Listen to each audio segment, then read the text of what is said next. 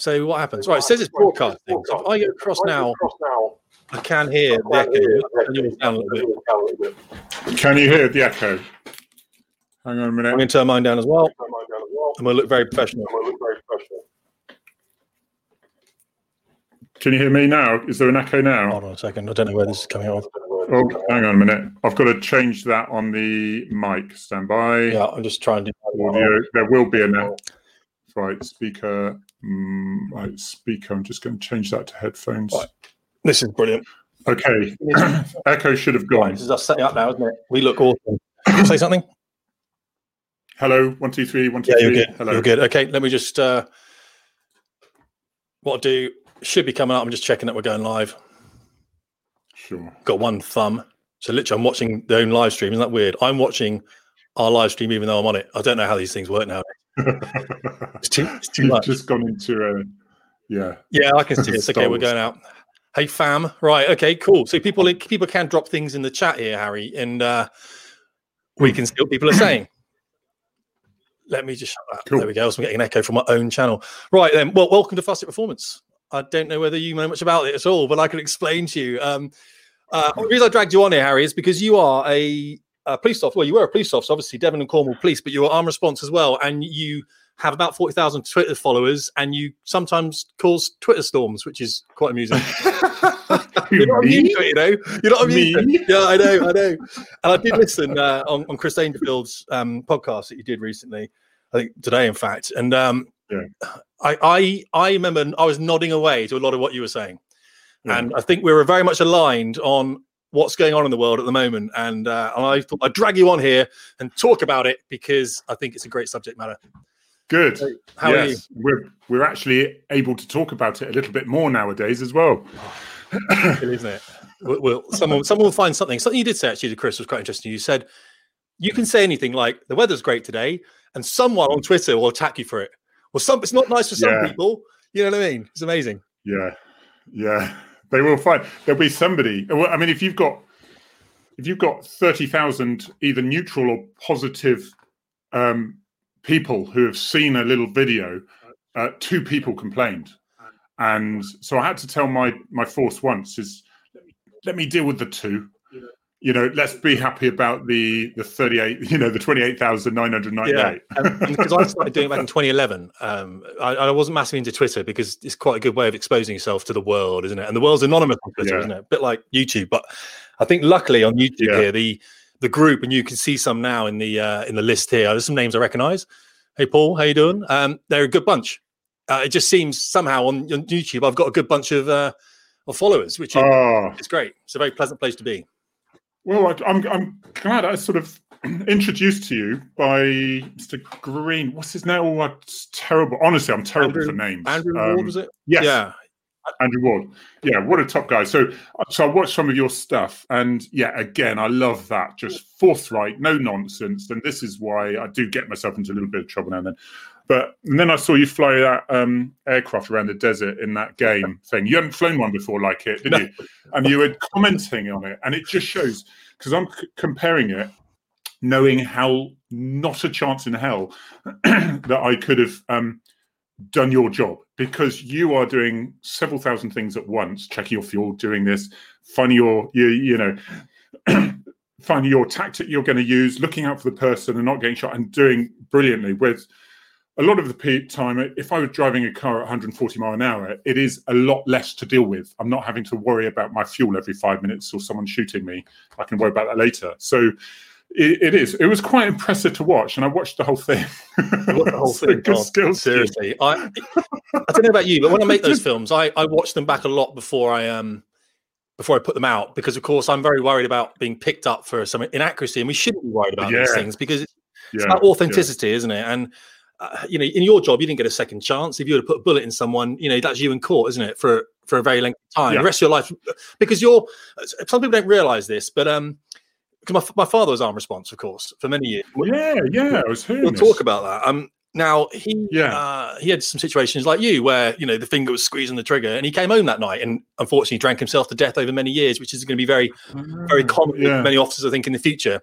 But he was saying, look, I'm just a civilian that holds a warrant badge. And if I do engage in violence with someone, I go to court like everyone else. I mean, it's no difference. Could you kind of elaborate a little bit on that for the audience? Because I don't know whether they know. Yeah, but basically, there's a saying that is that I'd rather be judged by 12 than carried by 6. Yeah. And in the armed response unit, it's very much sort of, I go on statistics basically, is not many coppers have had to do life. And I've got enough faith in the judicial system to know that if I haven't done something negligent or dishonest, then I'm probably not going to go to prison. What I will have is probably 6 or 7 years of utter hell, having my name dragged through the system, not being able to give any defense to me whatsoever. And saying, and the officers I speak who have been in these positions say it's that drip feed, constant drip feed. And people suffer from PTSD, not from the incident, but from the events afterwards. And even though it's unlikely they know they'll go to jail, they could still go to jail. You know, and a copper in jail is probably not a good thing. That would be... It's immensely stressful. But I go on the statistics. What's the chance? Pretty low. So I'm just going to do what's right. And I have to satisfy the guy standing in my 2 boots. And that's me. And that's got me through, luckily. I was surprised you stayed firearms for so long, because my father, he I don't know the years, Harry, but I remember when Hampshire Constabulary started taking on firearms. I believe he had an MP5 because he used to bring them back in the back of the cars. Remember the old Granada? Yeah. So what was your firearm? What were you carrying then in Devon and Cornwall? MP5s. Yep. We had mini Rugers, which had a wooden stock, but they were great for a long distance. They were a very small round, but MP5s were good, but they're not brilliant over a long distance. Incredibly accurate. It was a point and squeeze thing. And then we were collecting quite a few weapons, and they decided we needed to have a compromise between MP5, Mini Ruger. So we had the G36, Heckler got G36. And that was a good compromise for distance containment. And then we used obviously the Glock, and we had the AP baton rounds and taser and things. And then we have shotguns, but that's animal distraction. And then we got the rifle officers who got the bigger stuff. Right? So that's all we had. We had no missiles, unfortunately, to our stock, but probably just as well. The MP5. Sorry, go on. Yeah, the MP5 was still using to the end because I did the VIP protection. And we usually have one of those hanging around somewhere, especially if it's in very public area. And, it's things like, if it's always better to be prepared sort of thing. But otherwise, love the weapon, but wasn't quite punchy enough, I think. But then again, you can't have a high velocity round necessarily. It was a 5.56 in the G36, wasn't it? That's right. 5.56. You're going to get high velocity round. But if you're shooting people in a supermarket, which of course is the most crowded environment, then a 9mm round will kind of stay in the body, won't it? As opposed to a 5.56 that may go through. Yeah. Well, consider as well, our rounds were against the Geneva Convention because they're like the dum-dum bullets. So they fragment because it's quite embarrassing and lots of paperwork if it ends up going through the baddie and then entering someone completely innocent. So it needed to stop. And the fatalities that my force were involved in over the time that I was in there, it was really like 7 or 8 in the end. I remember one officer saying he was absolutely fighting this guy to get him cuffed after he'd been shot. Really? The surgeon was given commendation, not commendation, he was commended by the judge because the coroner, because he obviously died later, unfortunately, but the coroner's officers said the pathologists, because it'd be forensic post-mortem, said the skills involved in actually nipping off all the bleeds within the body was incredible. And of course, he was from Iraq. That's was he? Yeah, he spent time out in theatre. Yeah. Well, that's why they sent him out there, wasn't it? Really, that's because you get the and it's where with the ARVs. I mean, we were cannulating at one point on the armed response unit because we're dual rolled, so we'd be attending fatal and serious road traffic collisions. Right. And we had the vehicles in Devon and Cornwall. We had less sort of gun crime, but we had plenty of knife crime, plenty of drugs down there. And so we were dual rolled with traffic because it was the obvious choice. We had the big cars to get through lots of green bits to get to the grey bits to the cities and things. And so then I was a sort of senior investigating officer of fatal road traffic collisions along with my other stuff. Okay. And that got me the interest really I was getting a little nervous at the end, thinking, I wonder if our cheeky little one will bite me one day. And happens. I managed to avoid getting dragged down by it. But yeah, I must have seen a lot of dead people. But to me, afterwards, it tends to be that I'm not religious at all, but the soul had gone, and that was my coping mechanism then. Yeah, my father used alcohol instead, but he was a Royal Marine. I mean, this is very common. He was a Royal Marine first. He'd always be in the police clubs up top, So, and do you mind me asking? Was your dad I'm quite a chatter, as you can see already, and I don't necessarily talk about the job, but I am finding, even though I did armed response and I did all the fatalities, I can shed a tear at a stupid advert, and you think, well, how can someone be like that? But I release that emotion, not blubs. I'm not talking blubs or anything, but I'm not sort of hardened to it. That it doesn't affect me, this, that, and the other, which I suspect myself could be the cheeky one that says, right, you've had your wine glasses full now, it's now pouring. Yeah. What sort of character was he? No, he was a quiet man. He was very respected in the police force. In fact, when we buried him, I was in Afghanistan in 2011, and I got a call. I got crash moved out of Afghan, which means it doesn't happen to many people. The Joint Compassionate Cell, literally, I lucky I got an email from my wife, and she said they're coming for you. Is what she said. I'm like, what does that mean? When they're coming for you? I didn't even realize he was ill. You see, he'd been on and off ill, but then literally all these massive wagons rolled up outside. I was in an HQ building, and very young men and women in body armor, and they came into the office and took my weapons off me because we were armed the whole time because people getting killed. I had a 6-hour P226 on me. They took that off me. They took the SA-80 off me as well because you can't travel weapons when you're going home. And I was literally in fatigues, crash moved 16 hours. I was by his bedside, managed to get to talk to him for about 3 days. He went unconscious and then died a couple of days later. So by the time I got back, buried him, went back out, was about 8 days. I think it was about 8 or 9 days.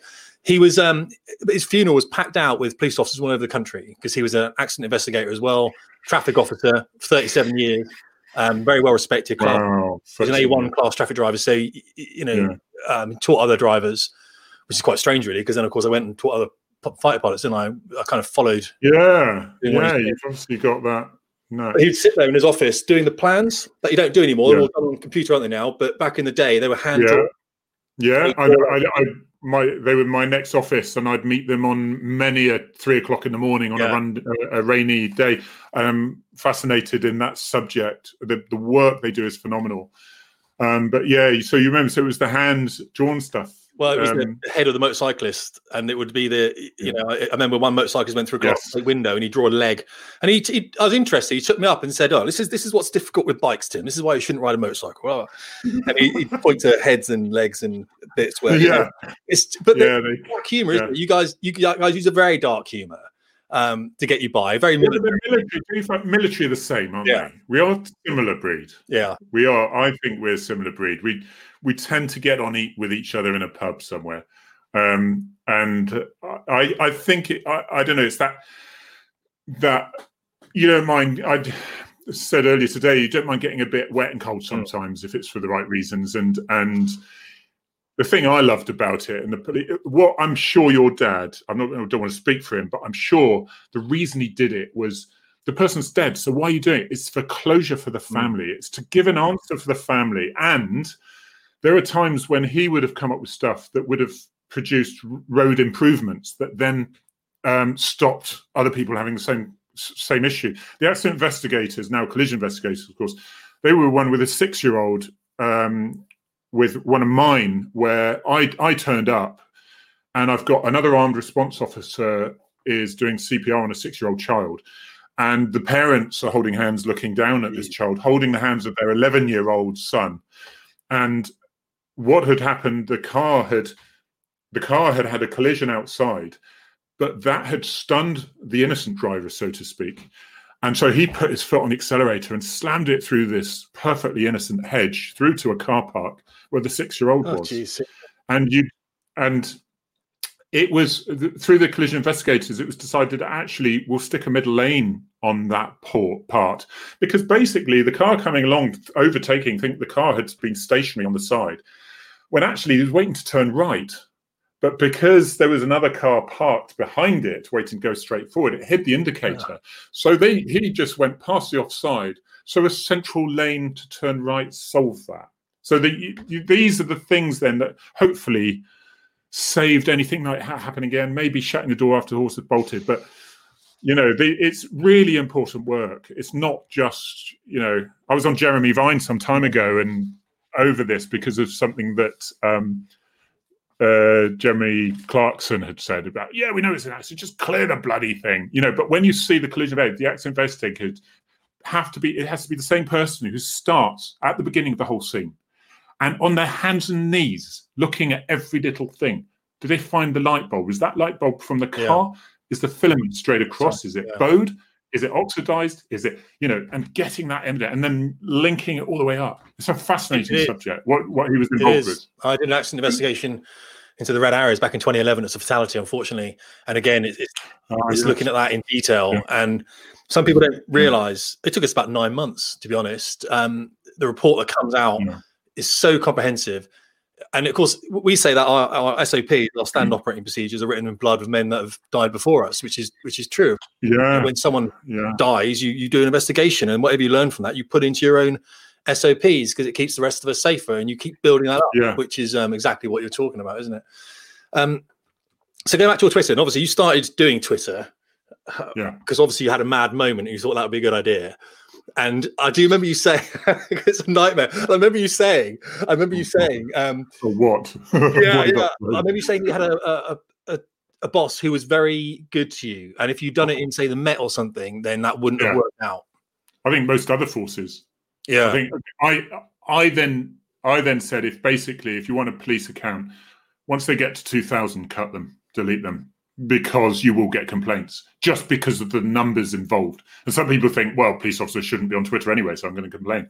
But that complaint, even though it can be dealt with quite stealthily, takes an awful lot of time. Even just to fill out the forms, to pick up the phone, to speak to the complainant, to track me down, get my side of the thing, look at the thing, go back to the complainant, fill in the forms, see if it relates to something more serious than just a local resolution sort of thing.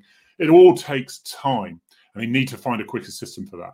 But my chief constable said to me once, he said, Sergeant Harry Tang, we need 10 more people like you in the police service. And I said, sir, even I think I could only cope with one. Because it is. Yeah, that's probably true. My sister still, she's a detective constable down in Hampshire, and there's a new rule that's coming in fact, which says that she actually has my father had 3 numbers in his and she managed to get those. It's now a 5-figure number apparently, and she managed to get the last 3 in her number. Oh, and apparently, that's lovely. Well, now apparently you're allowed to take old numbers that have been used, and so she's applied to wear his number on it, which would be a bit lovely. She's it's quite. Do you know what? It's just quite nice. I said before, I'm not religious or anything like that, but it's just nice to know. And my dad was born in 1909. He was a Spitfire pilot. He was air reconnaissance. And I remember him extremely well because it was more like that granddad relationship as opposed to dad. He wasn't like, come on, son, let's go down football, But he had no, I could give him a big hug and a cuddle and things.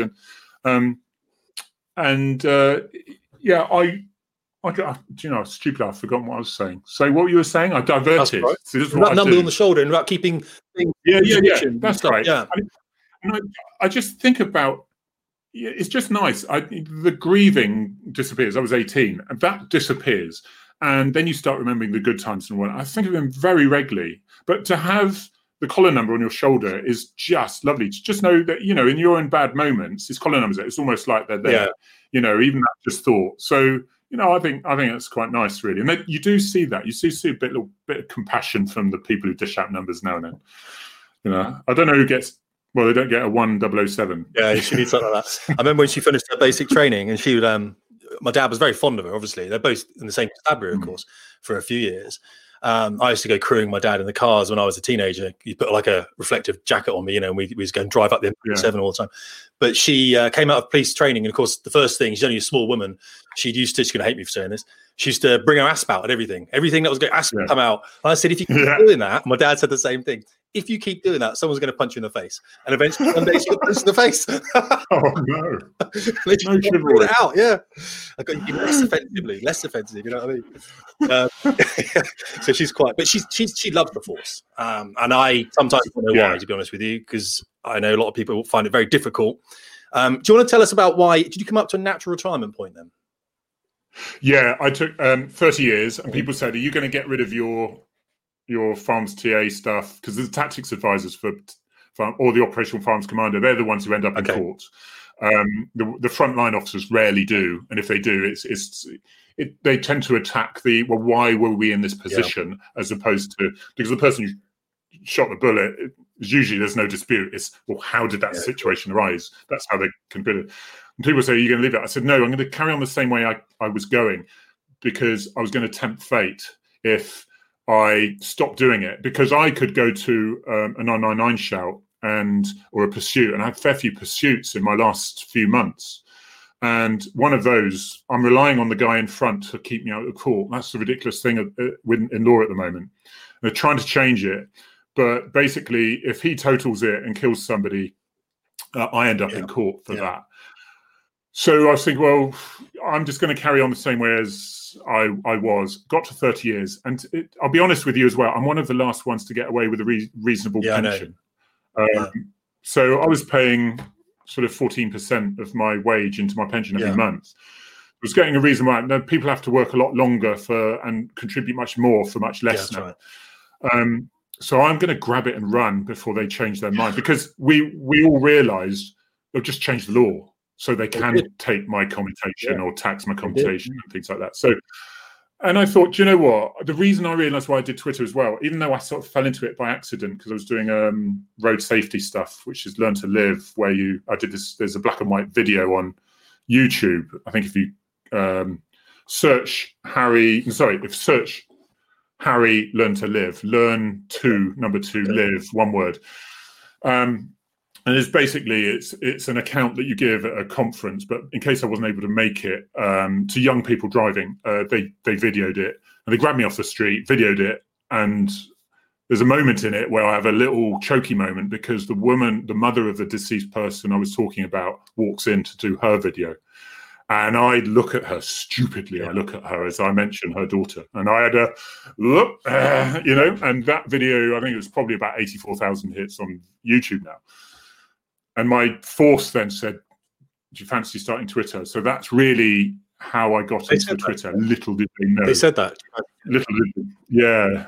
Yeah, well, they said, look, you're sharing on Facebook or Twitter or whatever. If you're going to talk about the police, you need to decide whether you're going to use yours as the police, or we start a fresh one and to only talk about the police on there. It gives them some sort of ownership, really, on what you're saying, sort of thing, which is fair enough, I think. I think you're right. So yeah, it does, doesn't it? But then again, the problem I found with that, because when I was doing it for the Air Force, I didn't want to be sanctioned by the Air Force. That makes sense. It's not authentic anymore, isn't it? So no, and I wouldn't recommend people do what I do, because at the moment now they're making it more departmental. So the individuals. So if you're someone in a street and you want to know what your PCSO is doing, it's great. You can follow the PCSO. Now a lot of forces say, well, the public are confused. They need to have more departmental ones and things. So of course nobody feeds the departmental one with the nice stuff, because why should they? It's like, if it's there and then and they're doing it, it's fine. But even if the response from tweets are positive, it still creates work for the corporate comms, because the press ring the office. Oh, can you give us more on this? So you can see the dilemma they've got is, do we want to hire more cops, not hire more people in the press office? So you can see the issue. But I say Twitter is like modern day Beat Bobby. You need to have the Beat Bobbies as well. But let's face it, there's not many about, because they're struggling to answer the 999 calls. But I can walk down the street and I can have a joke with someone. I can educate somebody about something that they've asked about or whatever. I can give advice on something else. And And whilst doing that, people are going, "Oh, he's all right. Cops aren't as bad as I thought they were," sort of thing. Cool. And I can do that in one tweet. Yeah. I can do that in one day, and I can reach 40,000 people. Whereas I'm walking down the street, you can't beat that person-on-person thing. I can say, Mrs. Smith, you remember you got your window open? You're just leaving. You left your window. Do you mean you leave your window open or something? And then yelled over the thing. Or did you hear about so-and-so down the street doing this? We think there's drugs in there or whatever. They're, of course, growing cannabis or something. So it's the sort of same thing. And then, that's so I can see the uses of it, but they're gonna have to figure out how to deal with complaints. And not deal with them in the same way as they would as if I went down the street and called someone a name. I wanted to ask you about that. We're all following BLM and what's happening in America and burning of cities and Portland and all that kind of stuff. And black communities, it seems to be. I think in America, what we don't seem to understand is that there are black and white and Hispanic and Latino communities that are separated in a way that maybe in the UK there aren't. We tend to be much more mixed. I know we have in Birmingham, you have a higher density of Pakistanis or whatever, and because people tend to the communities, don't they? And understandably so.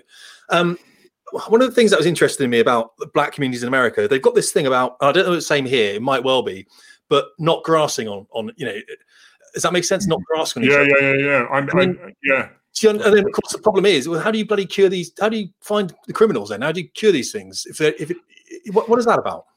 I thought I would get a little bit of a backlash recently, but give it to them a very reasonable conversation. And this is what I love. Let's talk about it. Let's just be honest. Let's put our cards on the table. Yeah, sure. Without being slammed down saying you're a racist. Yeah. Because there's people out there. I'm in an enviable position now.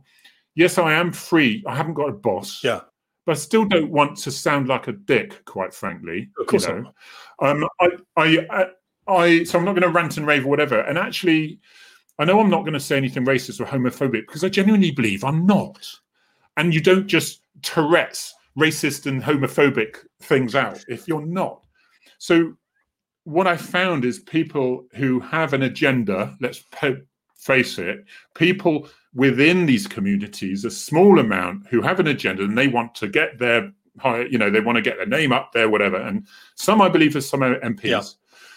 Yeah. And I just think it's just so easy to say racist. This was racist. I was stopped, therefore it's racist. We stopped thousands of white people in cars, and yet you're not discussing the subject of why did you think it was racist? So let's figure out if it was racist. Were the police, is there something they need to check? Because I'm sure there's a little bit, but I have a problem when in America 90% of blacks are killed by black people. So Black Lives Matter, we know, great, you need to deal with the issues in policing, but they're not nearly as bad as the process makes it sound. I've been to America, I've been with cops there and around there. Cops are cops are cops. And 50% of the cops in New York are, under 50% are white, So they're not all white cops. We see the George Floyd thing, horrendous. But the things that I don't understand why there are plenty of amazing black people you need to hold up as an example. And I think career criminals, even though as tragic as it is, it's sad that they need to be held up as the prime example. And I think it's really important for policing. Yes, it's good that police communicate with the communities, but we need the communities to speak to the police as well. And I think it's this culture of you don't talk to the cops is so damaging. Yeah. And people have got to stop protecting their serious high-end criminals if we need to, sort of improve things. Because at the moment, it's like, blame the authorities. The authorities are there. Let's blame them. Blame them. Blame them. You're not doing this and that. Easy to blame authorities. It's easy. And can we just be honest? Can we just chat? It's like, and you tell me your side and I'll give you my side and let's see if we come to sort of some middle ground. It's like calling someone a racist, isn't it? Very easy to do that. It's the same thing if you want to go protesting. It's very easy to carry a placard, but have you actually done the work? Have you done the reading? People contact me and they say, Tim, I want to be a fast jet pilot. Can you tell me how much fast jet pilots earn? Well, you can type it into Google, and you literally you get the page where the Royal Air Force tells you exactly how poor you're going to be the rest of your life. Yeah. It's right there. And so for me, it's like I'm not doing the work for you because you haven't done the work yourself. And I think that's the thing with communities, isn't it? That are policed. The communities do sometimes need to have to do that work themselves. It can't be left alone to law and order. I mean, I think like everyone, it's like the police. We have to look at ourselves and check ourselves and say, okay, hang on a minute. Have we gone down a line here that this isn't? Because we can all show the screen. I'll know all the ones where the police have merrily messed it up. Okay, and it's going to happen with so many people working in the police, dealing with millions of jobs and driving millions of miles in a year. There's going to be some bad things happen, guys, and I guess it's my point is if it happens, let's not just, you ask the police to not stereotype people. Let's try not to stereotype the police as well. There's some good people in there. I would not have worked within the police service if I was looking around at people that I didn't want to be with, and I've worked in London a lot, and I lived in London for a small time, but I don't pretend to know. Maybe I'm looking at it from the outside. I can see it. It just seems common sense to me that we're not talking about. There was a student, white female student, who I said, well, okay. I said, well, talk to me. What's the issues that you can see? It was about 10 seconds into the 2-minute rant that I realized I hadn't understood the first 10 seconds of words. She was just regurgitating this rhetoric that she had learned and was just shouting at me. And it wasn't aggression. It was, well, you don't understand because I can't understand a word you're saying. I'm sorry. Can you just slow down? Can we have a talk? Yeah, God forbid, have a conversation. That will never catch on. It might be some facts. You might actually bring out some facts there, Harry. He's not going to like that because then you're going to smash through her feelings, like I said last night. You know what I mean?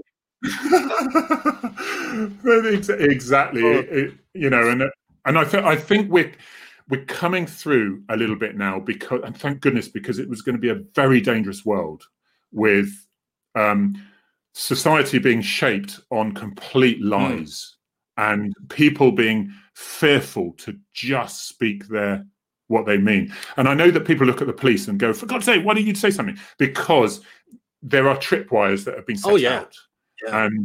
And if you step on one, the police, the professional complaints, IOPC, even some supervisors would say, well, if we take his side, it will make us look as though we're racist because it will just throw out.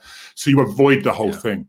You avoid it. And that is so unhealthy. We don't do the talk. We don't have the conversation then. We don't do the talking that we need to do.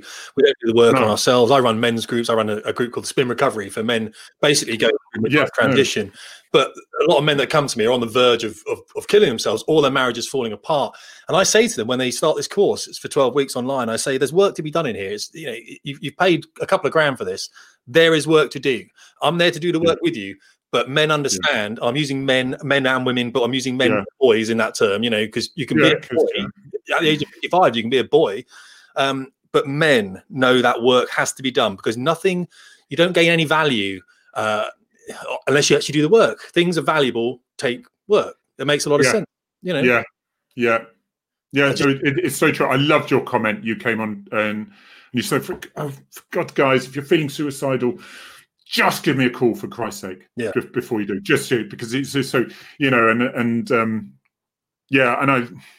I mean, I've been in many positions talking on a bridge or a multi-story car park to people, and sometimes you listen to their stories and you think, in your mind, you're thinking, Jesus, and this is you think, Jesus, if I'd gone through that, I'd be standing on that bloody thing. And all you can offer them is to say, and I said it, is that, look, at least things are moving slowly. At least we are able to talk about it. It's in mainstream. So it's no longer hidden. And so there is hope with that things will improve. And I promise you that sometime in the future, you'll look back and be glad you didn't jump. And, and only one of them did jump after I I'd been there for 3/4 an hour with them, and but it is so frustrating because the statistics, as well as, of course, with the children of people who've committed suicide, are more likely to as well. It's just frustrating, and talking's a good thing. Well, I do it too much. You don't get the pub anymore. You shut your police clubs down, for crying out loud. I remember I used to be there with my dad. He was in the Hampshire Male Voice Choir, the police male voice. Yeah, he was in the valleys in southern Wales, and so of course it'd all be big Welshmen knocking about singing as these men do. But he'd leave his pint in the barn. When I was young, he'd stick my crisps in it. I used to hate that. You know what I mean? Yeah. I mean, really, a sergeant, when I was a PC, when they were shutting down the canteens, and he said, "You're not just shutting down the canteen; you're ripping out the heart of the station." Absolutely. The pantomimes went at Christmas. The bars. I remember that. And the pantomime where they whipped the hell out of the bosses. And I said, what you can have now, you can have someone say, and again, I think we're really fortunate in Devon and Cornwall, but you can have someone going to work on their own and self-briefing. Yeah. They then get sent out, and somebody else might come and join, but they're doing other stuff, self-briefing as well. There's a shout. So they go to, single crew, they go to a job, and they go to a cop death. They go to a fatal road traffic collision. It's 20 minutes while you're trying to save this guy before the ARVs and traffic are turned up, because they're traveling from, sort of 40 miles away. And they're all on. And then, of course, what they forget is instead they come back to the station because they're late off, or the crewmate, or the other guy who's working is late off, and so they go home, and they were going home on their own. Of course, they're dealing with a divorce. They're dealing with a child who is kicking off at school, who is being bullied or is the bully. They have all those problems. And in a bar, when there was more officers, where you were more likely to be double crewed, and that you distress, and I'm so worried for the future. Because I know with PTSD, correct me if I'm wrong, but I was reading some stuff on it, and especially with the military type stuff, and they find that it can really come out 14 years later. It's when it can come out. So it's not. So I've dealt with children we recovered the child and had to climb in and drag her out of this camper van, and the father had horrendously being gone into the underneath of a lorry, and his body was out. They were together, and the first thing she said to us was, "My daddy's dead, isn't he?" And you think, she will get all the help that she needs, hopefully, but that even though the message might come back, she's doing all right, and all that, it could kick her in the guts when she's much older. That's the problem. What do you do about yourself? So it's got to be. What are you doing about yourself? Sorry? What are you doing about yourself here? Because you've had a lifetime of this stuff, and I know how my father. Don't get me wrong, and I know what he did about it. Especially when the police club shut, he went across the road to the pub and he sat there and chatted to local criminals and people, whoever he found. That's exactly what he did. Poachers used to bring him loads of rabbits home. He was like, "I don't want the rabbits," but. So how do you manage? I remember one morning opening the door and being a bundle of rabbits and chickens. I'm going, so poachers literally just given a police officer. Brilliant. You must have good days. But you must have colleagues that you talk to us about, because you can't keep this all inside. You wrote a book, didn't you? And I can't, unfortunately, get a picture of your book on this new screen I'm using because I don't know how to do it. Ah, yeah. Look, you mentioned that. That's it then. That's it. Share a screen. Well, you put there you go. And there you go. Farms and Fatals. I haven't read it. I don't want to, but you know what I mean? I will get around to it at some point. How's it going? Yeah, it's on now, but please don't, because I get so embarrassed when people say, "Oh, I haven't read it yet," and please don't. Do you know what? It might be nice at a time, or I find a lot of coppers who either they've just retired or they're just joining. They buy it and they find it quite useful. I get lovely comments back, and it goes into that sort of thing. Why I think I've probably managed to get through. I think a lot of it is because I was sergeant of an armed response unit, which meant even though there's like 5 other units in Devon and Cornwall, because it's such a big area, you work very closely with about 6 of you. And you lived and breathed everything together. And you went to, and because in Devon and Cornwall, I was just as likely I would go to a violent domestic or anything any job that response would go, far less often, but response are used up. There's a bit of emergency still. There's an ARV. Of course they're going to use us. All right. So that's where we'd go. So go to absolutely everything. I found it's very different from military for a start, because I have got 5-10 minutes warning about it generally. Yeah, so I'm driving. I'm driving single crewed. I know I'm going to be the first one to the scene. I know there's a badly injured person. There's possibly a fatality. I'm thinking in my mind, right, with the ARVs, first aid kit's exactly where I know it's going to be. I've got an idea of what I'm going to do, first of all, and what I'm going to delegate. I know where I'm going to put the vehicle, hopefully, as I approach. And I know exactly then I've got that system and I've done it long enough. To me, if a person's dead, if you look at the eyes, the soul's gone. They are like a shirt. And someone very nastily, Tim, mentioned that we clashed. Can you imagine? We didn't mention that before, did we? Now that is absolutely it. They don't deserve to be an FTP. I did offer to Tim. I said, "Do you want me to change your shirt?" That shows maybe. You're naked sitting there with some weird. Yeah, I was.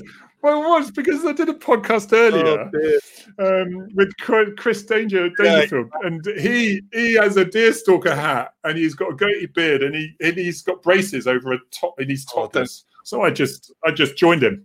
I just did this. I started it because I thought he's got a hard crowd to please. He's a lovely guy. I love the guy, and So I thought, well, that would break the ice. But yeah, I am. I think we do talk about it, and if I was with a group of people and they'd say, for example, they went to a hanging in the woods, all right, so they're looking for the woods for a teenager, and they come across his body. So the next morning, because there's lots of work involved and there's lots of stuff, and then the next morning on there, tea comes on, big teapot, and I go and we're chatting, saying, "Oh, how's it going?" And I said, and I'll say, "Chris, did you actually, did you have to cut down the body, or did you see it? And what were the circumstances, mate?" He goes, "Oh, yeah. No, I went round. I think it was Dave. Didn't you come and then da-da-da-da?" And then you've got that conversation going. And I think it's just so useful, as opposed to, right. Well, we're going to diffuse everybody. So first of all, we're going to talk about the incident, and then we're going to say how we feel about it. And then, but going back, the military is different because it's happened and it's your mate. That's different. Oh, yeah. But I think that's massively different. But I think with your dad, and like I've been seen with the collision investigators, sometimes, not going too morbid, but the car is so damaged, the bodies, or once recently with 3 bodies are twisted inside, and you can't get them out without breaking the whole thing up. So your dad would be keen to know, he's looking at, was it mechanical failure? Was it suicide? Was it just bad driving? Was they distracted? Was it bad road conditions? Was it weather conditions? Were they dazzled by the sun on the wet roads, sort of thing? So he's going through these. So, or was it murder because somebody's cut the brake pipes, or did the MOT garage fail to screw the nuts up? So sometimes you have to leave the bodies in there whilst he is very close and very personal, getting the evidence from these people. And it is spooky, and there's a few that pop up to me now and then, but I think sometimes it's a little lucky, but then I think if you're someone who doesn't talk very much, or you're in such a massive section, it's too impersonal, and you're not able to get it out your system, so to speak, and to me, I found that bodies and things, you can only make them look so gory, Of course.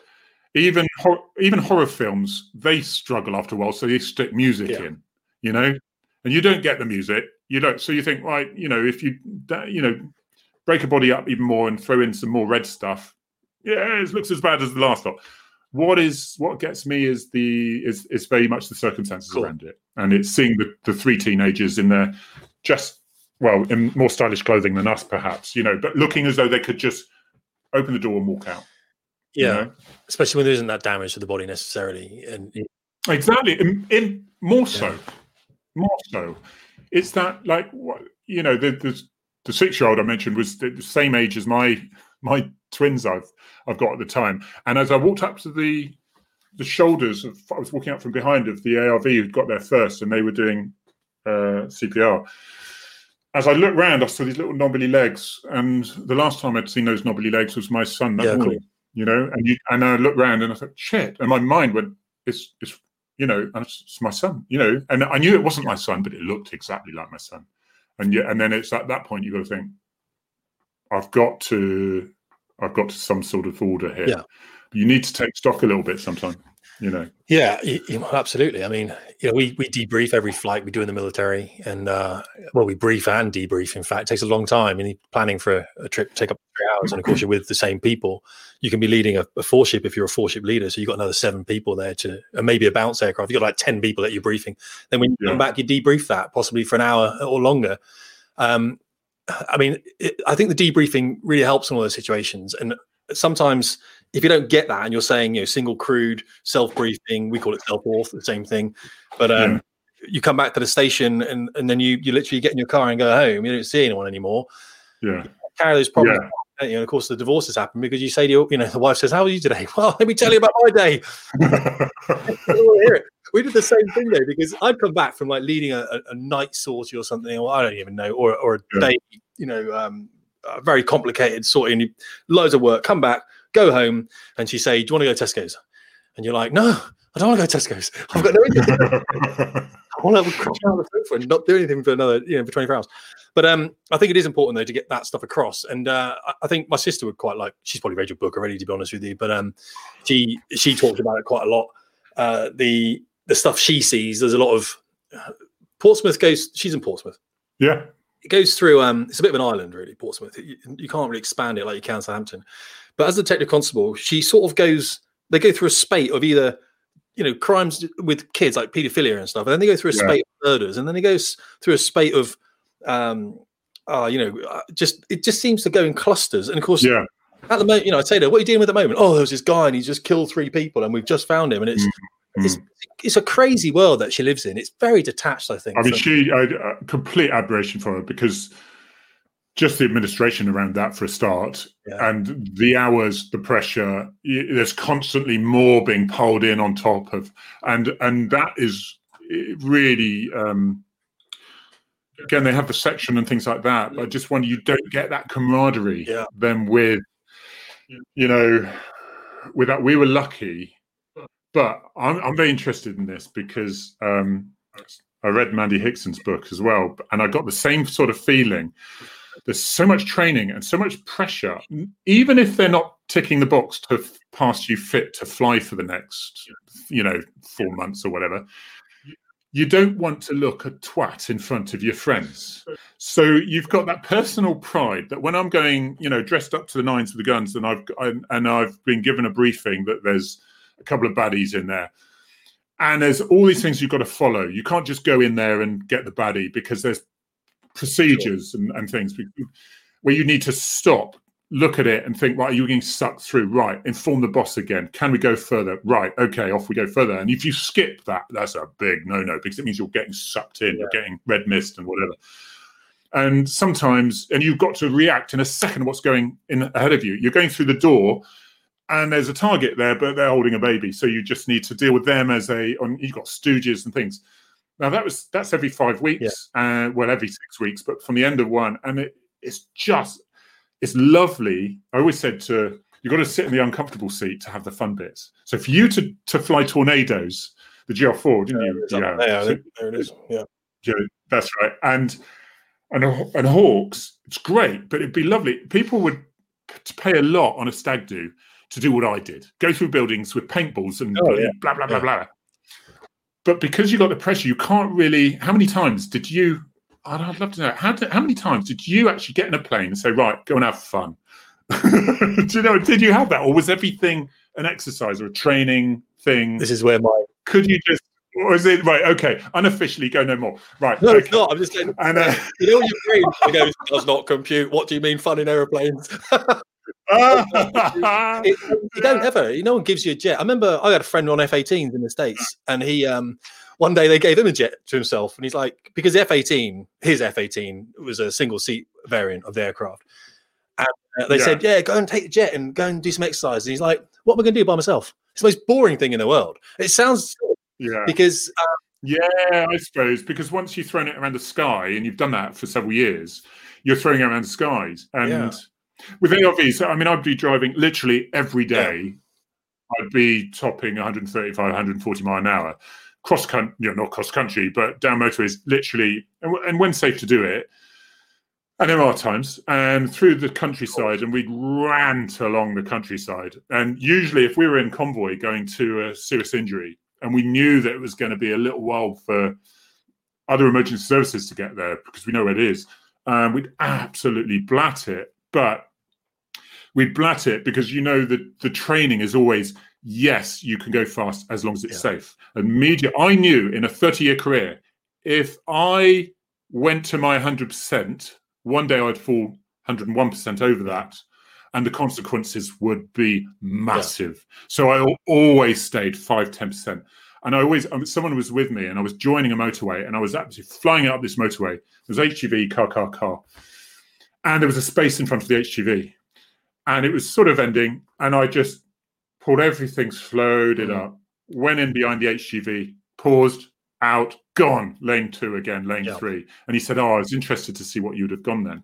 I said, immediately your ego takes over is when it will bite you in the backside just one day. That's all. You're not going to be perfect every day. I'd be perfect one day. Actually, Same with flying, isn't it? I don't say pilot. It's very kind of you to compare the two. It isn't, but I've got less controls to deal with. I did exactly the same job as you for a very long time on the old, the cars he brought home, some of the classics, the Jaguars and the Granadas, solid old, big old cars. And he brought the BMW into service, and then they stayed with BMWs, I believe, in Hampshire at the time. They were great. We had the 5 series BMWs. They're still using it. They had a Senator, a Vauxhall Senator, so some old stuff. Yeah, cool. But no, he did say. I mean, that's exactly it. And there is a control element there. And my father was a restrained man, I think. And in the same with flying, the moment I don't know any. When I say this, every pilot in the world agrees with me, but it's not necessarily true. If you see what I mean? We're talking about ego. So here's me saying that pilots don't have an ego. Well, of course they do have an ego. Everyone has an ego. You have an ego. I have an ego. What I mean is it's not in the way people think. Because as soon as there's no pilot I wouldn't have flown with. I mean, there are some nationalities that I'd rather not. But in the Royal Air Force training, I understand.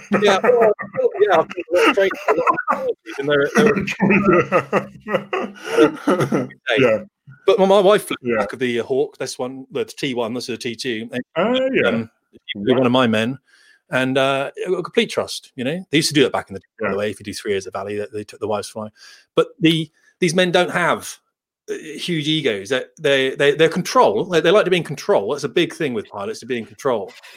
Do you know what? The one thing I really admire about the services, especially the RAF, and I had to think for a second there because you went from Culdrose, I knew very well at Culdrose, didn't you? But from the Navy to the RAF, and which is exactly what my dad did with Spitfires. I've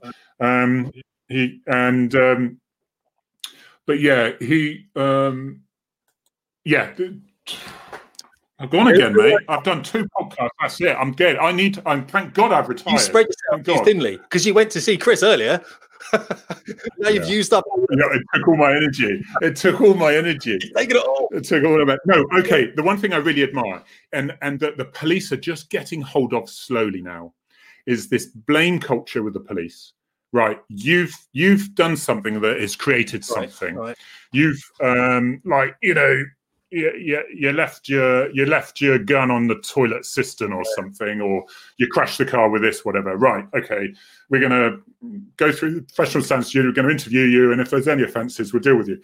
The RAF have a much better system where it is much easier to declare mistakes.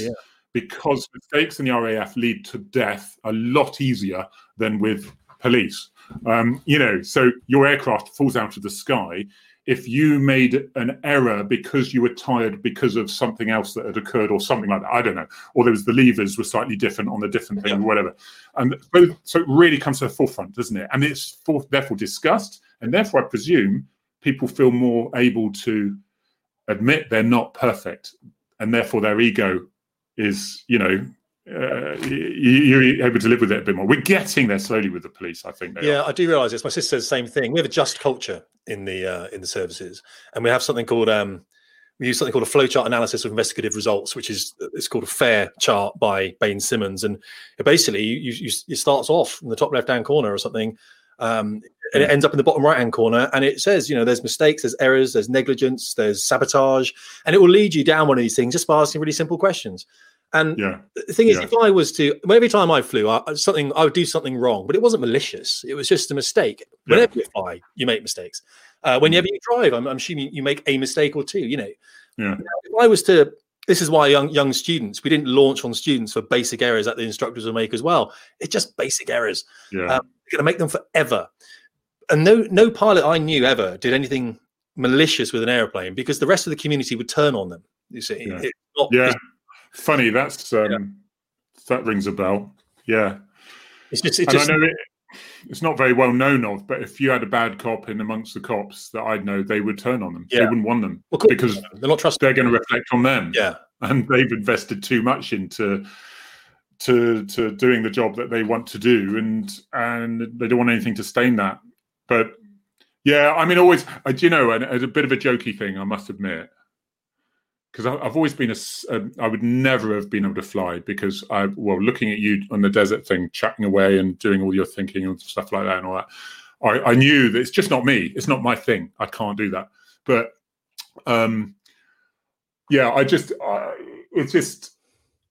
knew that I found my thing because I wanted to get out there. There's nothing more satisfying for me, for example, than going to someone who's crashed their car and their whole world has finished. They're like, oh my God, and they got cars whacking by them. Wow, it's at night, it's raining. Horrendous. They're scared to death. We didn't know where to come out, and you turn up and within 5 minutes, they're like, oh, thank God. Look, it's plastic, it's metal. No one's hurt. We can't go on holiday next week. Yes, go on holiday next week. That's what you pay your premiums from. The insurance will sort it out. Do you know what I mean? And it was just able to.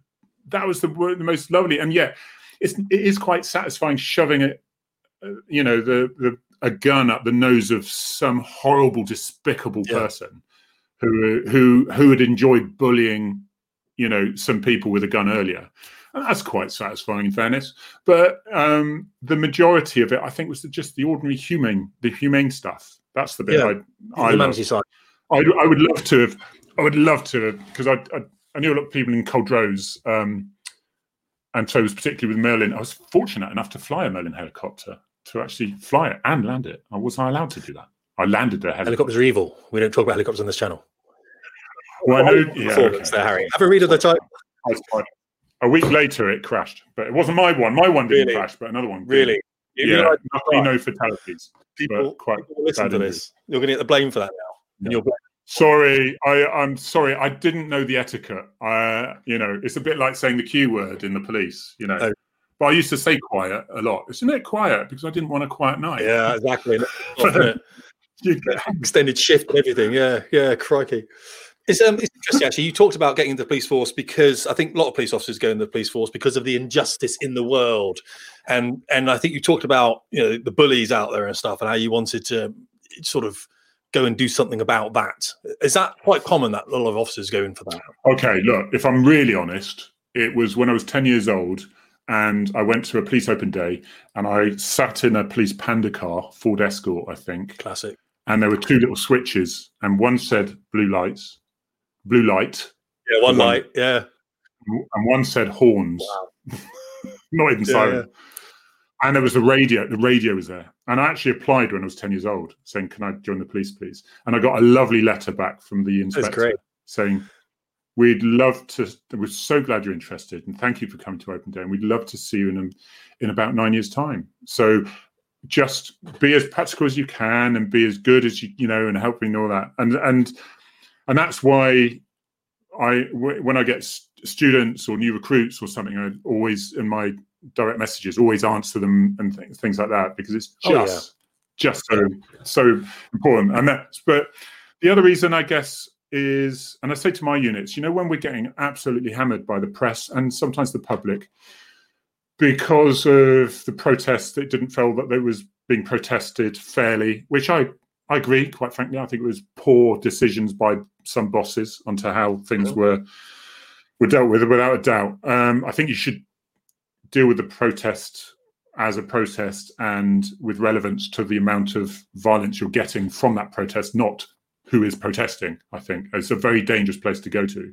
And I think it got a little bit political with some people. This is the knee, taking knees and things.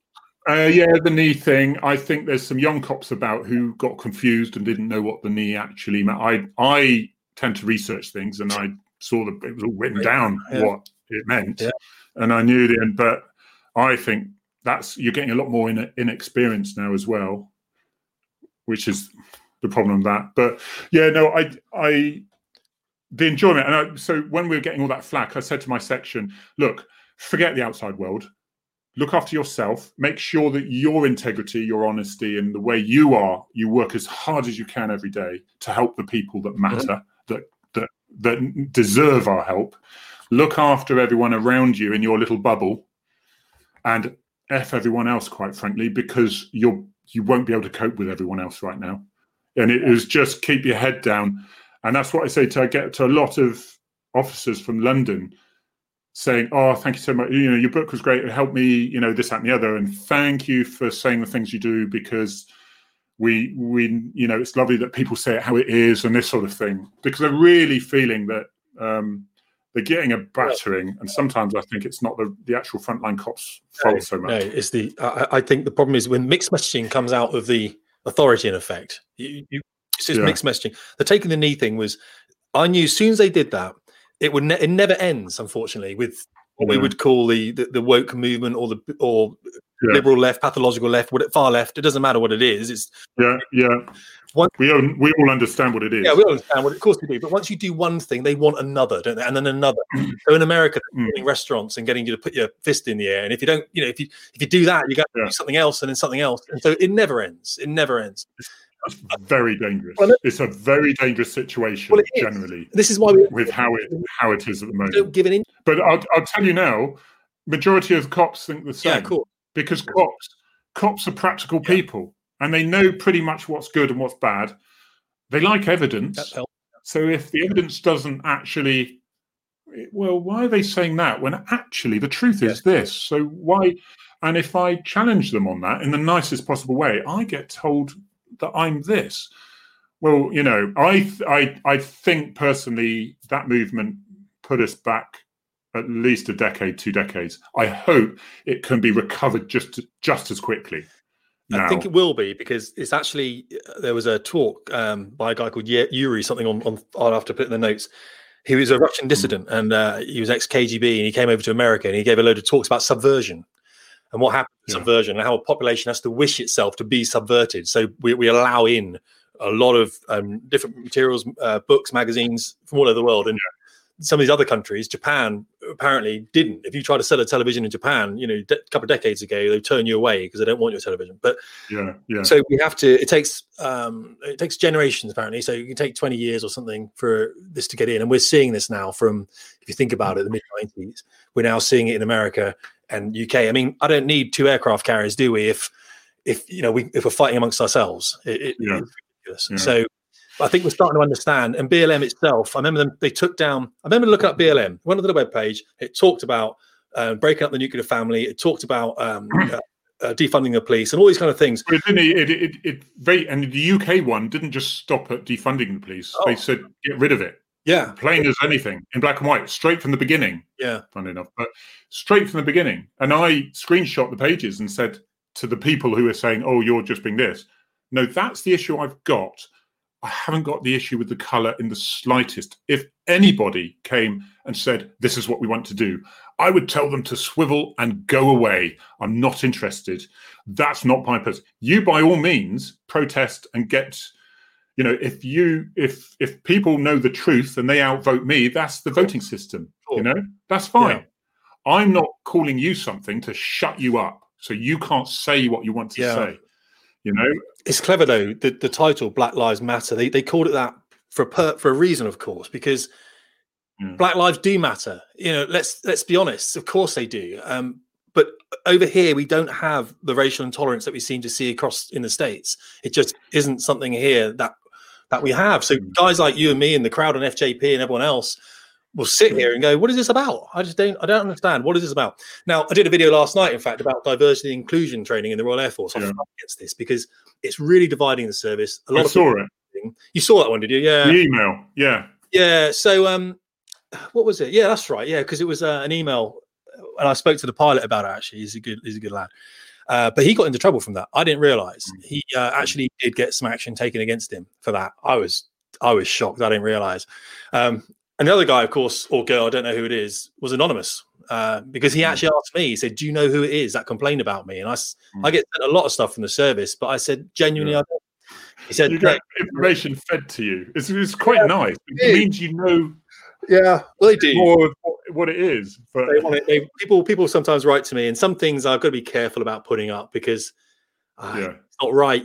Same thing with you in the police force. It's not right. The service is trying to do the best thing it can. It's just about 50 years behind where it should be when it comes to how to do diversity and inclusion training. Do you know what?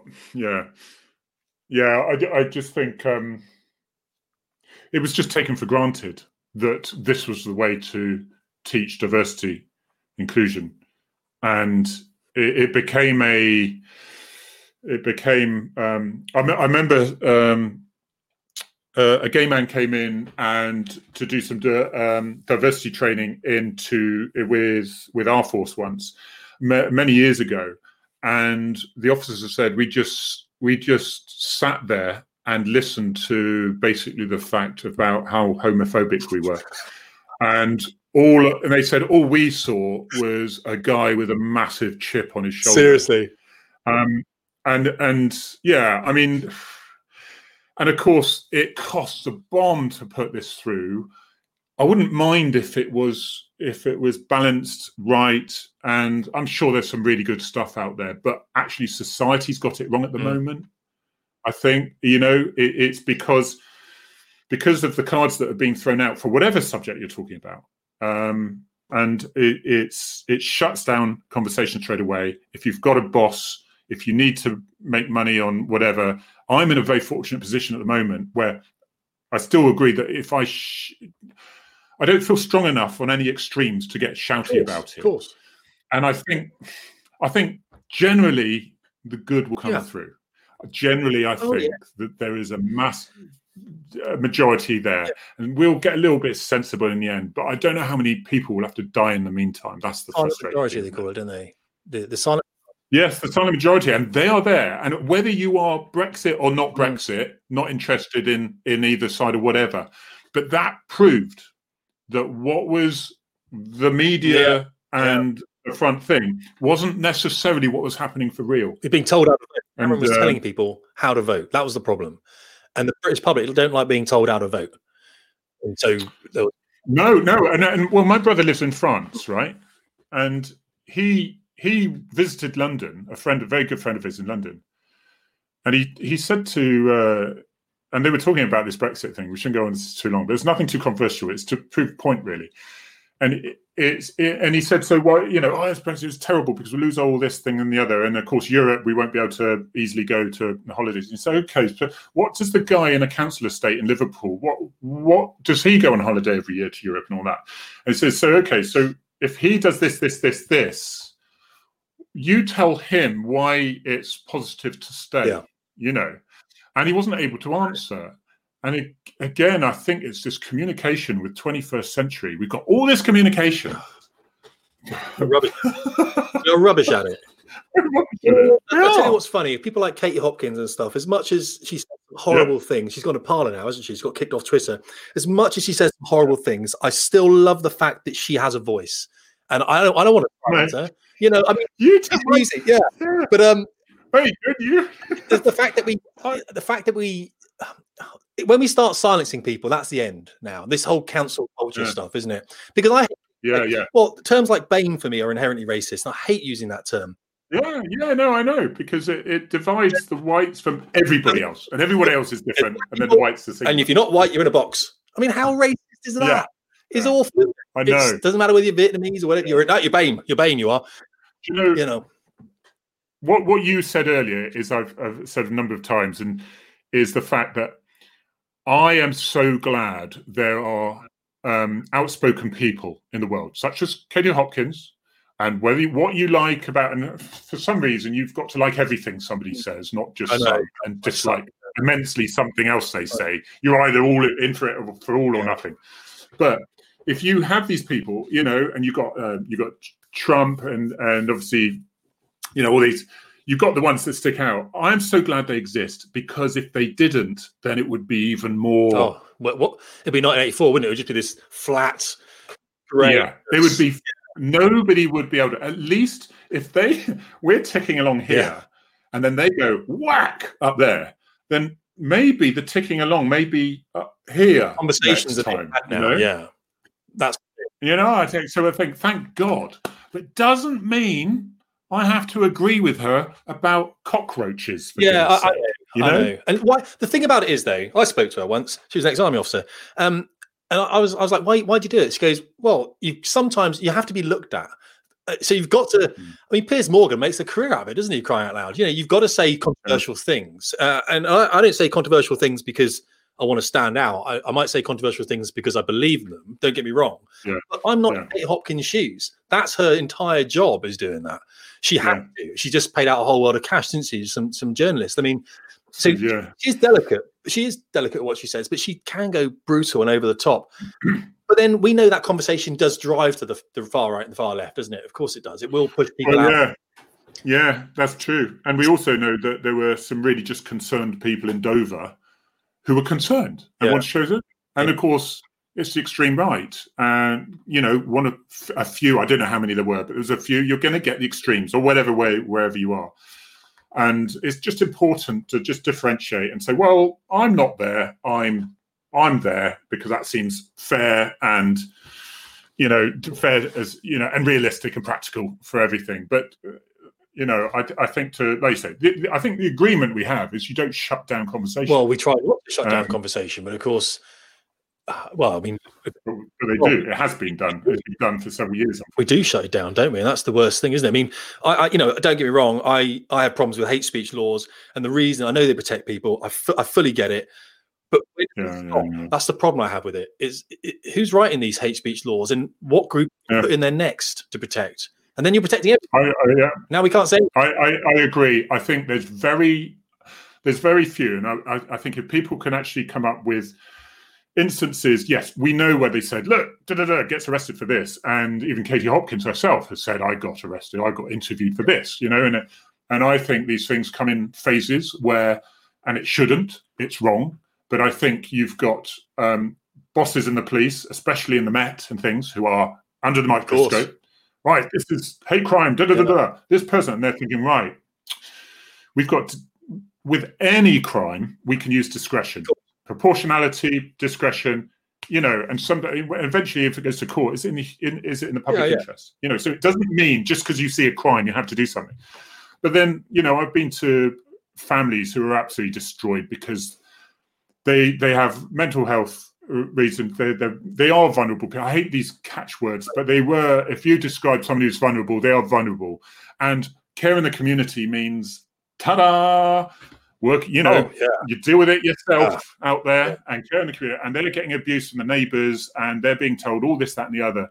And we know a couple of sort of cases where the mother killed her daughter and then herself. I mean, just awful things. I think the really bad extreme examples are rare, and I think it's sort of leveled out now to, at the end of the day, we only want the bad guys. That's generally what we're looking for. But I think that the press and groups were saying, this. Why haven't you done it? And then we've got a complaint system that says, why didn't you do that? We're investigating it. And therefore, now you're dealing with a complaint system that goes on for years and years, which hopefully a little bit better now. But who knows? Yeah. So I think it's human beings involved. And that's the problem. I think I'm really keen for people out there to let us know. Do you think it's leveled out a bit with the hate crime, or is there still loads of ridiculous things that make it rather? I think we've got some good people in the chat. I'm looking at some names now. Actually, there's some good people there. And thank you for using the super chat earlier. Andrew's joined us. Is that Andrew? Andrew put me on to you, and he's just joined in the chat there. So thank you, Andrew. You're an absolute star. I can't see that. Andrew there. Okay. Yeah. I'll put that one there. Yeah. Okay. Cool. Nice guy actually. Approached me and said maybe we'll get together and have a chat. It's pretty good. I mean, I think the press take a huge amount of responsibility. What should we do? Just run this for another 15 minutes, and then we. Okay. Is that right? Run another 15 minutes. That's an hour and a half. That's good quality content, then, isn't it? And I think. Well, I don't know about that. It's an hour and a half. Yeah. You just happen to be a bit, but really. Press have a huge responsibility, and this is what I find odd: is whoever told them that they could talk to the world about what was going on. These are just journalists. There's no special qualification. They never signed anything saying I'm going to be honest in what I report. Of course, it's got angles. And I remember when those young girls in Rotherham were being groomed by an Asian gang, and it came out that it was a gang, and they never said anything about ethnicity. And yet, when you hear about those girls, it was the saddest thing. Because those girls had so little in their life, so little, that they would go back again to be abused with these men just because they were getting attention. Does that make sense? It absolutely sense. And that's exactly it. And it's a bit like gang crime, because a lot of the time it's the only family they feel. Yeah, absolutely. And everyone wants a smile on someone's face when they walk towards them, and they go, "Oh, it's you! Yeah. Great to see you." But unfortunately, it's not for the right reasons, as we know. And the Rotherham one thing is an example on its own, where the police horrendously got it wrong. But I remember the atmosphere there, where you had to get it right when it involved race, because the police and race was very much up there, and absolutely no excuse. Yeah. But I see the reason. I can see how it happened. I totally see how it happened, because I'm not saying why. Because it needed a very brave person on their own in the wilderness to say to start it all off. There was a lady, wasn't and I think if they knew it was going on, whatever, I think it was. Oh, I don't know. I wasn't there. It was just disgusting, wasn't it? And thank God it came through in the end. But it's that though, isn't it? Is it, like you say, it's a thin line, because you describe someone as male involved in a shooting, black male, so, and then the other argument was, well, there was a guy involved in a shooting, and you didn't say he was a white male. So it's that, but then it's something that it's important to the story, horrendous story with Rotherham, was the fact that, have we got an issue here with a certain group of people, with how it's felt women should be treated, or whatever like that, whatever it is. Can we discuss it in the open? With because we all know it's not like a race thing. It's the fact that there is, through circumstances, through social, being brought up or whatever in an area of really poor and whatever, that they've got to this position. So I don't think anyone. Well, I'm sure there'll be some idiot who say, the thing. It's nice to be able to talk about it a little bit more. It's something I wouldn't be able to talk about not so long ago. But I think you've still got to be careful, haven't you? Because you'll step on that. Well, you will. But you know what? Here's the thing. I've thought about this as well. What's the alternative? The alternative is to say nothing at all. So, and in the military, when I was writing, I'd write essays. I mean, you know this because you've got a huge Twitter following. But sometimes you'll send out a tweet and wake up in the morning and go, and what? You know the feeling. I know you do. And I'd write an essay and I'd put it on my website, and I'd go to work the next day, knowing that the boss is going to call me into the office because I've criticised the airport somewhere. Some of the instructors would be looking at me funny, and I end up being a very senior instructor anyway. But they say, "Well, I don't think this is right, Tim." But it would generate a conversation, and that's what we have to do: is generate a conversation. And we can't generate the conversation without taking risks in what we say. That's how I believe it. Else we miss something controversial. It's true. There's people like me who've been doing the same job for a while and probably needed. Actually, Twitter was gave me something else. Yeah, it gave me something else. I may have maybe left ARVs and done something else if I'd been in for another 5-10 years. But I was in a good place. But it's like, more training now. Okay, and I was. And so Twitter was really good. I knew it wasn't the next morning I would get a DM from a BBC Spotlight reporter asking me if I wished to comment. And never going to happen. Brilliant. I mean, no, but the problem I think with fear for the future in policing is because people used to say, one thing they used to say, I wouldn't bet my pension on that, because the pension was pretty good. And it was a really good stabilizer to say, I won't bet my pension on that one. I'm not going to risk my pension on that. The less the wages come in, and more, I think more and more people will join the police for 5 to 10 years and leave. So you're going to get less people who want to go there and think, right, I want to, maybe I've got it wrong here, but they're there to get out of the police, to forward them to the next move or whatever and do that. They're not there for the longevity to think, right, what else can I do in the community to help the police and the public join, so that there's less sort of grey areas between. And that's why I did Twitter, is to take the mystique away from it. Yeah. I found there's a lot of people who just want to come to work now. There's no bars, there's no canteens. I'm going to come to work. I'm going to do my job. I'm going to work my backs off, and then I'm going to off home. And sod the world, because all I get when I watch the TV is how rubbish we are, how racist we are, how this and the other. The bosses are telling us to work harder. The MPs are saying, we've got to work more for less money and all this sort of thing. And you could sort of see why it's turned out like that. I'm slightly scared for the future. And then, of course, the police services are always getting younger and younger.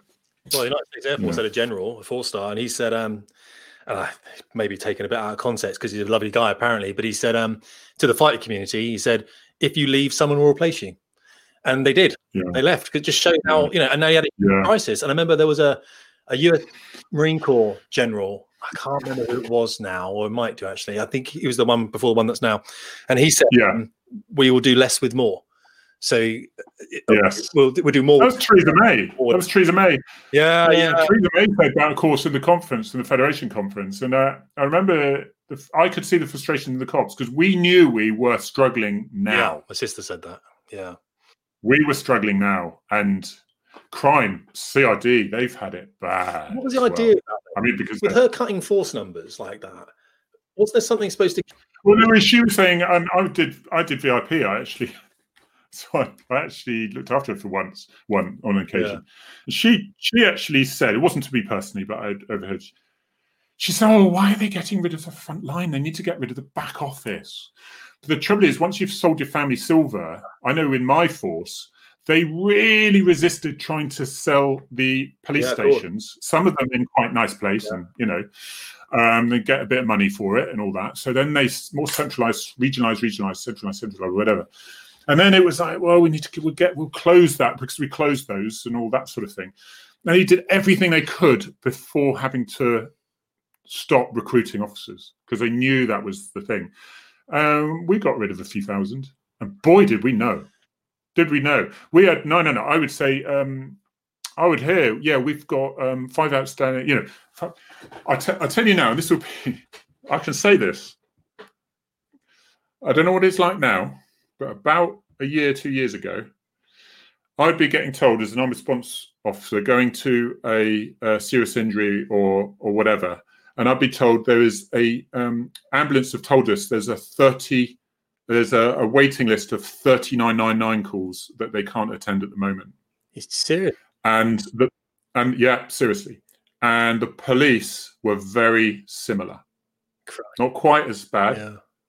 Now, it's not quite as bad now, because they've given the 7% of what they took away. I think it was they gave us 100 million or something. It was a lot of money, but it's 7% of what they took away. But these things are, and I think people have.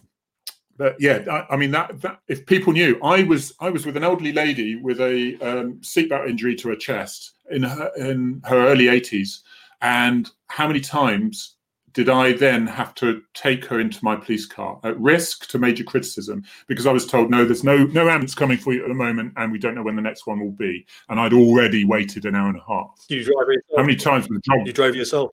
Sorry? You drove yourself? Yeah, I three overdoses, drug addicts in the back of my car, because there was no ambulances. And the ambulances were working their backside off. Yeah. absolutely working. We'd see them at Casualty, working their backsides off, and of course because all the money was taken away from frontline services, I instituted mental health services. What would I do? I'd open 9 to 5. Of course I would, because I got my staff. I got my stuff there.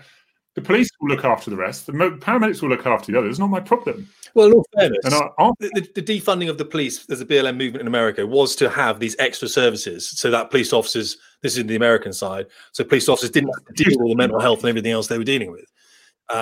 But of course, defund the police and everything, that messaging isn't clarified. So I can see what they were looking at doing within the. But what you could say, not in the UK. But in a way, that's exactly, it's the safeguarding is pretty much like that. You stop the vicious circle, and how can we do it? And you get all the agencies together, and they say, well, we can get them a house here, sort of because they're being. Hate crime from one side of the estate, and they're vulnerable, disabled people, and they're getting like, look, we can stop them. We'll move them to another place that, and they get a bit of psychiatric help and whatever, and you get rid of that vicious circle. That's exactly it. Trying to break out of that, to be honest. Yeah, it is. But the trouble with that theory, first of all, it's happening now. We are so much. How do we stop? All my forms to fill in is the least of it is how do we arrest you? How do we, deal with the crime? Everything else comes to front. Have we tried this? Have we tried that? Social service, right? How many times social service? What happens then? When is your next one? The social services that goes in every single time, 100% of the time, goes into the system. Very quick system that then gets looked at by the safeguarding team. So they go, right, this is 5 times now. We've got a problem here. We need to deal with this. All right, so that's happening now. Secondly, you can talk as nice as you like to an angry person who's just angry, and you can't guarantee they won't commit crime. And you can talk as nice as you like to someone who's a paranoid schizophrenic, whose mental illness means they are completely, you don't know what they're the ones still going to end up on top of the bridge. Who are you going to send to that? Who are you going to send to the violent domestic? We're not being funny. You could take them to as many counselling sessions as you like. It's going to do so much good. But most of this is out of. So who are you going to send to so what, more social workers? Okay, so you replace police with social workers. How that works out. And you're going to give them a police car as well. But the trouble with that social worker, they can't deal with a road traffic collision on the road because they only deal with social working. So the good thing about police, we're jack of all trades. We go to a murder. I then will go to a road traffic collision. I'll go to someone squabbling the street. I'll go to someone who's unconscious in the street. You get so our time is pretty much full in between the gaps. But there's something to be said though, because when I was in the military, the work, it's a 12-hour day. Sometimes 14 hours, but the boss would try and get you off the squadron because if you're longer than 14 hours, then you can't fly the next day, and he doesn't want that, does he? So they want to maximise what they've got. And of course, we were running on this squadron here, the T2. I managed to get the squadron shut down about 2014 because all my instructors were being used to train the students, and my instructors were supposed to train other instructors. You see what I mean? Because an instructor, 9 months, it takes 9 months to train an instructor who's just come back off the GR4 or the Typhoon, whatever it is. So eventually I got some psychologists up there. They did a report on the squad and they shut us down. And that was the right thing to do. But it's a difficult one, really. I think there's something I felt, when you're working at that level and you're working that hard, there's something about that. There's a camaraderie, isn't there? There's a team ethic. Police officers, what is it? We kind of excel in adversity, in effect. It's exactly what war is for young men. It's like soldiering on. It is soldiering on. So in a way, we like those kind of challenges. But I know from my sister how many police officers are leaving now, or not, not joining or not staying, and all this kind of stuff. So something has to be done, really, doesn't it? Else, well, it always goes. I mean, look, all I say to people listening here, it doesn't matter what everyone else is like. Say you're the best at your job, at what you do, and then occasionally someone walks into your office and gives you a slap round the face and a black eye, and nothing happens about it. And then someone else comes into your office and says, you're just corrupt, you're this, that, and you're just this, that, and the other. And they're literally an inch in your face. And then in your office, they'll say, I know you thought you were going home at 5 o'clock, but you're working till 10 o'clock now because you've just arrested someone and that file and the interview's going to take that long. So, but that's fine. That's fine. But whilst that's happening, you then go home and you listen to the television saying how crap you are at your job. You know, you can see why people get slightly disillusioned. Yeah, exactly. You would have thought, wouldn't you? I wonder, though, you see some of these people, you see some people like screaming in the faces of officers, and you think they're probably mentally ill. I mean, literally, that's not normal behavior, is it? Unless they've spun themselves up, because you can do that in groups, can't you? The madness of crowd. Yeah. Like that book. Yeah. I think you mentioned him. Douglas Murray. Douglas Murray. Yeah. I'm halfway through it. I'm halfway through it, actually. Sense, yeah. I've got to confess, I listened to him on YouTube. What a sensible balance. Yes, that's exactly. Thank God there's people like this. And then I bought the book, and the first chapter, I had to Google a lot of the words. Right, okay. And then after the first chapter, wow, I was right. That's great. Yeah, get a bit of an education first, so you're not on this level. Yeah, you're probably all right. You're an RAF pilot, but you're probably all right. I had to Google a few words and read sentences a few times, and then had to give up on a couple of sentences. Yeah. But then, it was free flight. Yeah, it's a massive bestseller. Well, Christopher Hitchens and people like that. I used to think I listened to Christopher Hitchens and understand about 20% of what he said. And I go, I think that still makes me more intelligent if I could just take in 20%. Yeah. If I could just take in 20%. I've fallen out with him a couple of times on Twitter because of his collision investigation stuff. You know, he's another where he's a little bit more like us. I don't dislike these people too. I quite like Clarkson because he's another person who just says it as it is. We need people like that. But yeah, no, he thought it was like, no, just sweep it all up, chuck it in the back of the van, and just get people moving again. Which that's what people think. But he says it for effect. He has to say it for effect. He knows he doesn't. If you were sat next to him, he'd be like, "No, I understand completely." But he's like Kate Hopkins. It's his life. His life is this. He's got to be on the front page of a newspaper for saying something so outrageous. I mean, Clarkson is Clarkson, isn't he? That's why we love him, because he's actually a 14-year-old schoolboy trapped in a men's body. Yeah. We know that. I think they said that on. I think they said that on. What do they say about? The producer of Top Gear said, "Yeah, I write it for 14-year-old schoolboys. That's the level they aim at." Knowing the rest of us, love it. Yeah, that's great. That's great. I mean, I was just reading some of the comments there, Tim, and it's paramedics there who say, "Yeah, it rings true on this."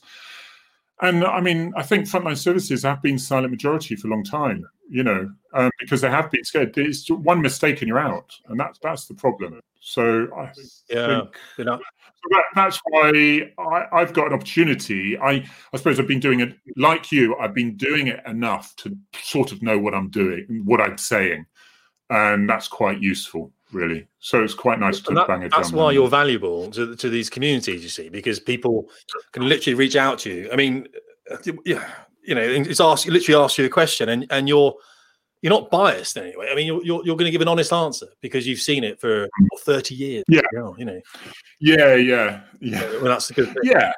And I know, and generally, I know we're good people. And sometimes you have to remind yourself that. And sometimes I have to remind cops that. Yeah. You're actually a good person. A good person, yeah.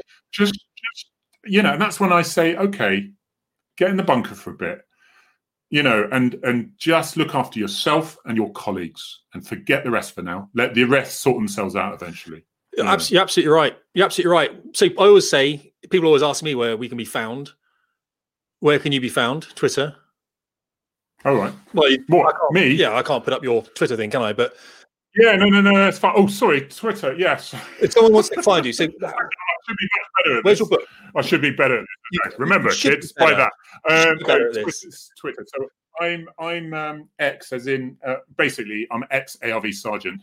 So EX lower score, ARV lower score, SGT. I'm looking at. And if you look up Harry Tanguy again, Harry Tanguy, I've got a weird surname, TANGYE. That will find it on Google as well. But no. And you had to change that, didn't you? Apparently, why did you change it? Because you left the force. Yeah, well, I left the force, and it used to be DC ARV SGT. It's a catchy title, but I didn't think it was going to get so big, sort of thing. So the DC was Devon and Cornwall, ARV SGT, and I also thought, well, I don't want to have things associated with what I'm saying to immediately link back to the force. So I had to get rid of that. And I knew, but when I pressed think, I knew it got rid of my blue tick as well. So that comes back, doesn't it?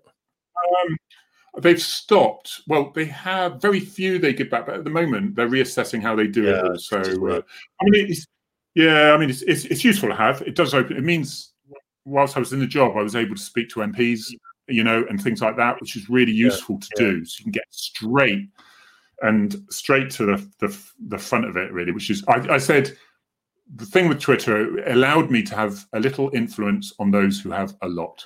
So that is very true. Yeah. But of course, what you say is important as well. And if people see that you've got all these followers and that you're just talking sense, which you do, you're going to be listened to anyway. Sometimes. Well, yeah, I'll let you know you're not talking sense anymore. I'm sure you're not talking sense now. They'll be like, all right, Harry. Right, when it gets too heavy, I just took a picture of my dog on there, and that's it. Exactly. That's fine. Everything's good again. Well, look, really great to have you on here. Obviously, your book on Amazon, is it? I guess. Yeah, books on Amazon. It's only on Amazon, I'm afraid. Yeah, okay. So, but you can go there. Yeah. Absolutely fantastic. And I will get you one I will get you to sign one for my younger sister. I think she quite liked that. So I'll. I'll talk to you later about that. But look, what I'm going to say now is thank you to all the people that have come into the chat. About 90 people watch this live, which is pretty amazing, isn't it? I do believe you know more about this than not me, Harry. It's the first time I've been using this software. That when I hang up this thing or end the broadcast, it stays in the YouTube video, does it? It stays up there? Depends. Yes, it depends what you link. If you've linked it at the beginning, I'll explain this afterwards if you like. But when you say log off, so to speak, I forget what it means, what it says. You'll do that once, and then it will give you another go. It will say, "Are you really sure?" Right. You'll log off, and then we'll stay here, and we can have a chat then if you like. But we'll be offline. So if I end broadcast now, this is very nice. Yeah, so you'll have two choices. If you've linked it to your YouTube channel already, and you can link it to 3, then it should automatically go there if it's verified, which it will be. It should automatically go there. You do have another option where you can then go for past streams that you've done and download the audio version, and you can download the MP4 version. This one is a podcast. So you've got it safe. You don't need to save it. Well, that's great. See, FJP is not just about intelligent conversation or online videos. It's also about how to set up live streams. So what absolute knowledge people are getting from us today is amazing. Right. Well, thank you for being in the chat, guys. And thanks so much, Harry. I'll hang up now and we'll do a quick 2 minutes, okay? Yeah, lovely. Okay, mate.